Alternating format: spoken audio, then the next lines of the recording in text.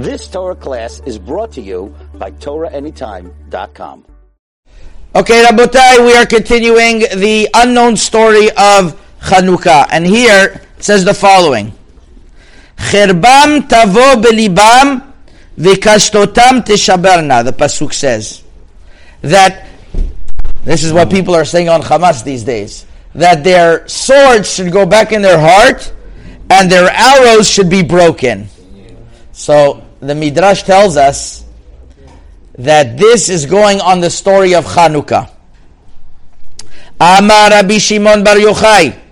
These are the Yevanim that decided to do a war against Hashmonai and his sons.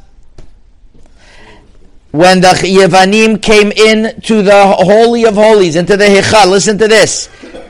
Lakach Yevani Echad Yemach Shemo. And he took a Sefer Torah and he brought Chana, the daughter of Yochanan Kohen Gadol, that there was no beautiful woman than her. She was the most beautiful lady. She was married to Elazar ben Chashmonai. Remember, we spoke about how they had the whole Seudah. So this Chana, the daughter of the daughter of the Kohen Gadol, was a married lady, and he defiled her, this Yevani, in the Hechal, in front of her husband and her father. So Rav Yochanan Kohen Gadol told the Matityahu, listen, me and my children were 4. I have 3 kids. You, Matitya, and your 7 children were 7. I'm sorry. We're 4. You and your 7 children were 8. So that means we're in total 12. We're like the 12 Shvatim. We are sure that Hashem is going to do a miracle through us. At that moment, Elazar heard this. He picked up his sword and he killed that Yevani who defiled his wife. And he said, Ezri me'im Adonai shemayim vares. Listen to this.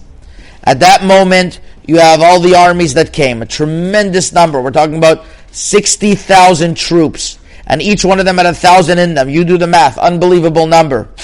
And I don't know if this means literally. If we're going to take this literally, it's a tremendous amount. They came in front of Gliskis Russia to fight against Bet Chashmonai, and the Russia would say, "What are we afraid of? There are 12 puny people against our whole army." But they were smarter than that, the Yevanim. They had experience with the Jews. They started saying like this: we know that God is going to fight for them. So maybe you're going to tell me that Hashem is going to take out the stars out of their constellations and He's going to do a milchama like He did in the time of Sisra. So we have a protection against that. We have pig blood that we're going to smear ourselves, and the semen of horses, and put that on us. And for some Kabbalistic reason of their type of black magic that they knew, I shouldn't have said the word Kabbalistic in the same sentence as black magic. Nothing to do with each other. Nothing is going to touch us. Nothing is going to touch us. And if you're going to say maybe Hashem is going to bring us a flood the way that He did at the time of Noah, Hashem already swore that He's not going to bring a flood. You're going to say maybe He's going to bring snakes and scorpions and bears like He did by the Kutim. No problem. We have elephants. We ride on elephants that they don't touch us.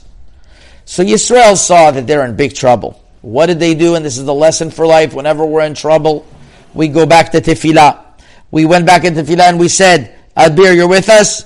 Galui v'yadua lefanecha, Hashem, you know that we didn't stand to fight against you for us, rather for your name, so that your name shouldn't be embarrassed by the Goyim. And it shouldn't be disgraced. And if you're not going to do a miracle through us, they're going to say that you don't have any tools left. And you're Rava Eitzah. At that moment, Hashem's mercy spread out, and He said, "My children, be quiet. You watch that I will fight the war for you." Hashem called all of the 70 generals of all of the nations, and He told them, "Each one of you kill your own. And if one of them is going to run away, you're accountable. You're going to have to die." So on that day, every single Yevani who threw his arrow in order to fight against Am Yisrael, the Malach would take it and put it back, and it would go in their hearts. So as it's written, Keshet Giburim Chativ Gam Cherbam Tavu Belabam Libam, and also whenever their sword went in their heart. Literally, that's what it means over here. And the Bnei Chishmanim saw this. They saw Hashem is fighting our wars. Rabotai, 2 days ago, we saw this explicitly with our own eyes. We had it was just an unbelievable sight. We had one of the parliament members of the Turkish government got up there and started insulting the Jews, and he used God's name. And he says, and those who will fight against, who are going to protect Israel, God should take care of them. Chutzpah. As soon as he said those words, he finished. He got a heart attack, and he was critical. He died for a moment. Then he got critical. He was in critical condition. In front of our eyes, we saw that Hashem is fighting for us. In front of our eyes, we see that Hashem is fighting for us. This is what happened then. If we rely on our own IDF only, and we say that we're the koach, we're not in good shape. We're not in good shape. We're not going to go so far. We have to learn from the lesson of our forefathers, lesson of Chanukah.